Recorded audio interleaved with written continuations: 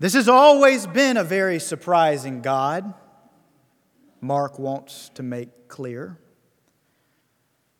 Delivering their ancestors from Egypt via a man like Moses, a man who had no desire whatsoever to be a leader. Selecting someone like the shepherd's son David to be their chosen king, when everyone assumed that the king would come from a prouder, more dignified lineage. Raising up Judah as the tribe through whom their legacy would ultimately continue. And on the examples of this surprising God abound. And so yes, this has always been a very surprising God. And thus Mark, more than any other gospel writer, is therefore intent on highlighting this God's always surprising nature, so as to explain the significance of Jesus of Nazareth and the kingdom of God that this Jesus promised and proclaimed. In other words, Mark wants to impress upon his readers just how counterintuitive this Jesus character is as it pertains to all expectations surrounding what the coming Messiah would be like and what he would do. Just as no one would have assumed Moses to have been the one to lead their liberation from Egypt, and just as no one would have assumed David to have been God's choice to rule them once liberated, so likewise would no one have assumed that a man like Jesus would be the one able to liberate them from the powers of sin and evil and death itself. Yet, Mark's gospel makes the case this is precisely what has happened. That God has used the mysterious to confound the wise. That God has used the humble to bring low the mighty. That God has used a nameless Nazarene carpenter to save a broken world from its bleak predicament. And speaking of bleak predicaments, the headlines these past 2 weeks have just been devastating, have they not? At least 500 killed in hospital strike, headline reads. More than 1,000 children dead, how can we even begin to mourn? Another headline reads. We were in hell. Another headline reads. Images of dead babies, of slaughtered civilians, of torched and toppled homes and hospitals and houses of worship. It's just all been so bleak and devastating. Yes, we watch the news and we read about the devastation unfolding, and we feel the heaviness of sin and evil and brokenness upon us as human beings. For in having to see such grim images with our own eyes, we are brought face to face with the reality that there is indeed a brokenness in our humanity. Crookedness in the timber of our souls that no amount of effort or spirituality or good intention can indeed make fully straight, that there just is a brokenness.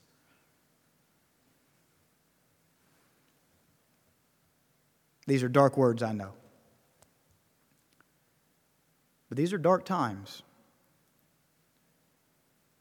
And part of Christian truth-telling is to refuse to be overly sanguine about the sinfulness of humanity or about the brokenness of this good world that God created.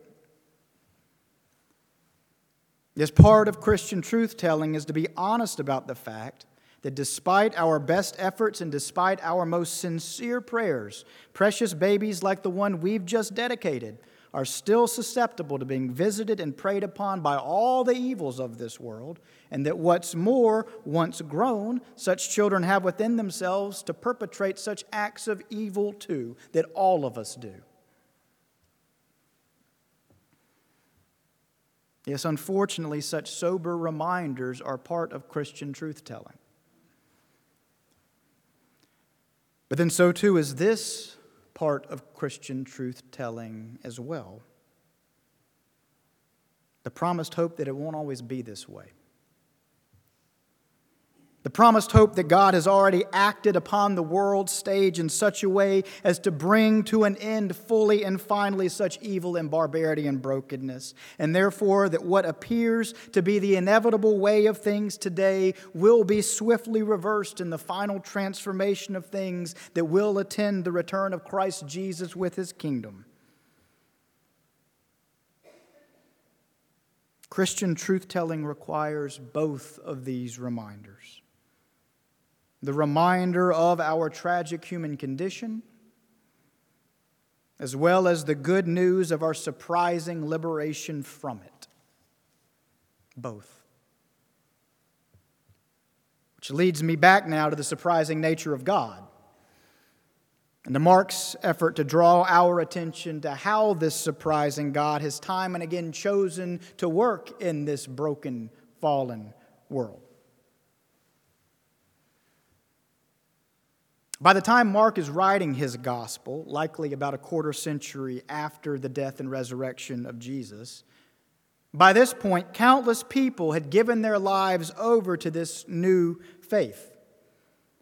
Their surrender and their conversion to Christianity having been predicated upon their belief that Jesus meant it when He said that the kingdom of God had drawn near and that He, Jesus, would soon be returning with the fullness of His kingdom. All these years later, 25 years of waiting for Jesus seems like nothing to us. But to those doing the waiting then, 25 years felt like a lifetime. In fact, for some of them, it was a lifetime. And so quite understandably, many of them, by the time Mark was writing this gospel, were asking questions quite similar to the questions that we are asking today. Namely, if God is really in control, then where is He? If God's kingdom has indeed really drawn near, then where exactly is it when we need it most?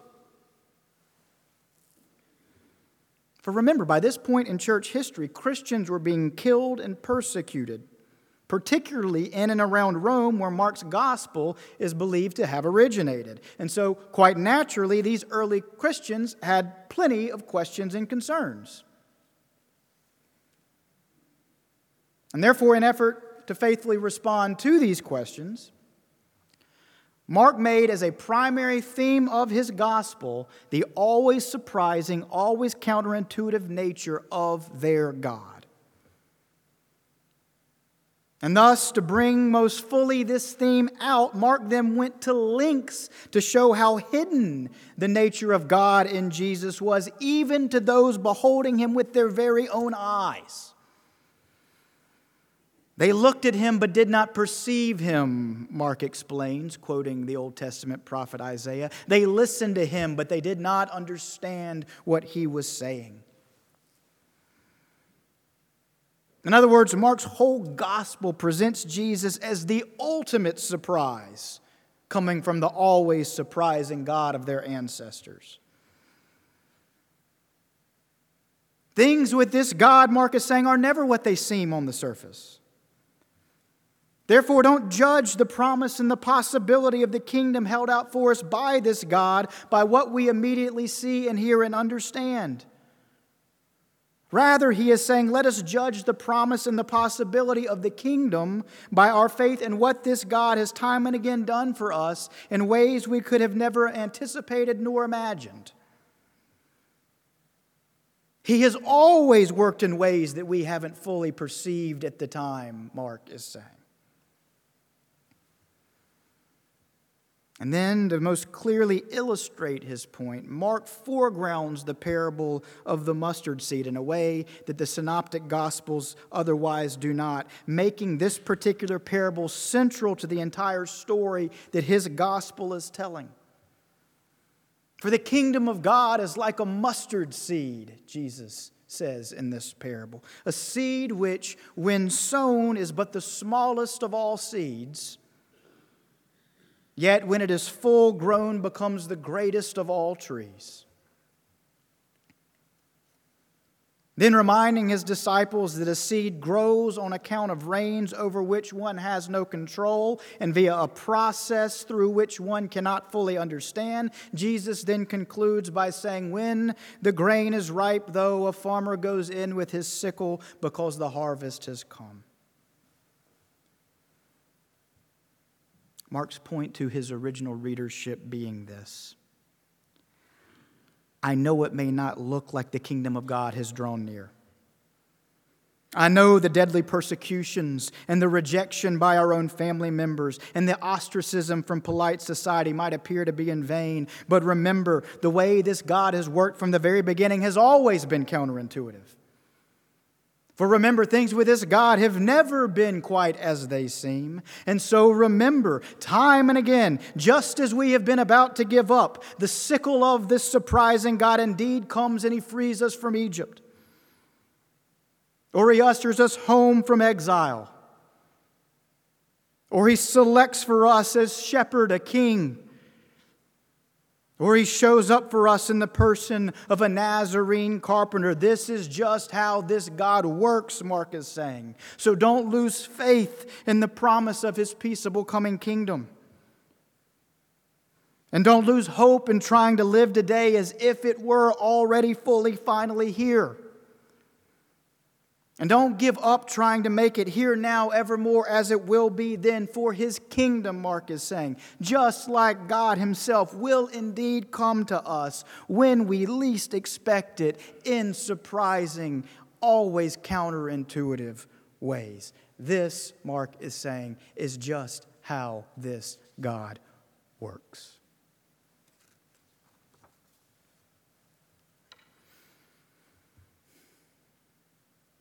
In the novel, All the Light That We Cannot See, a scientist explains the very nature of light by saying, the electromagnetic spectrum runs to zero in one direction and to infinity in the other, and so mathematically all of light is invisible.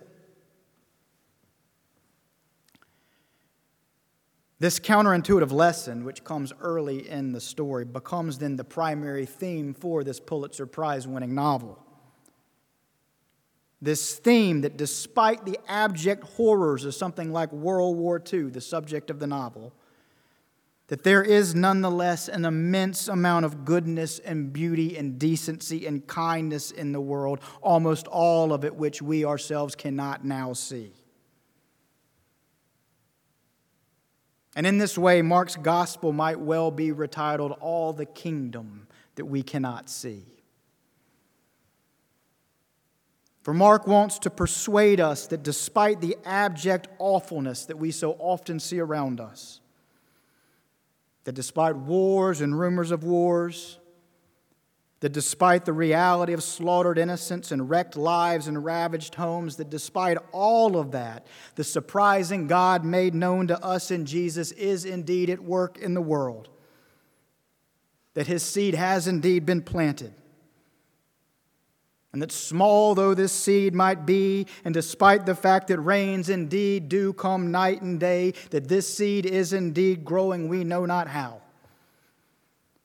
And that eventually, come harvest time, this seed will grow into the largest of all trees, into the tree of healing that we who have confessed Jesus Christ as Lord and Savior have all this time trusted in and worked for and oriented our lives toward.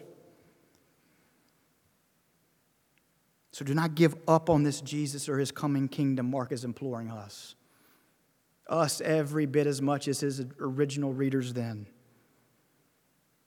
Do not give up on this surprising God of Abraham, Isaac, and Jacob.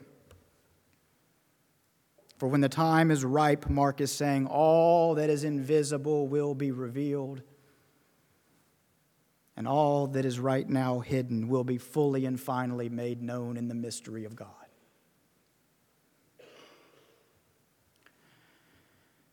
Somewhere in Gaza right now, I am certain of it, there is against all odds some act of kindness and decency and generosity of spirit taking place between an Israeli and a Palestinian.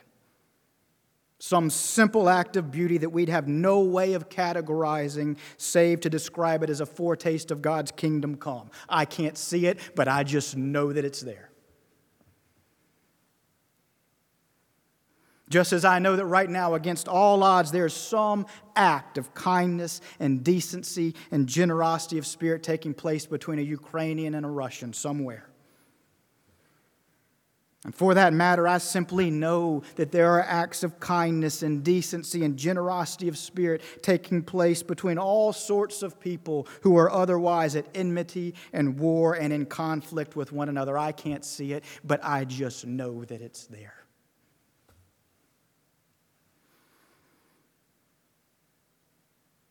Yes, in a world as dark as ours is at the moment, still, if we believe the good news of the gospel, we know that there is still so much light that we cannot now see. So much light. For the gospel tells us that darkness cannot drive out light like this.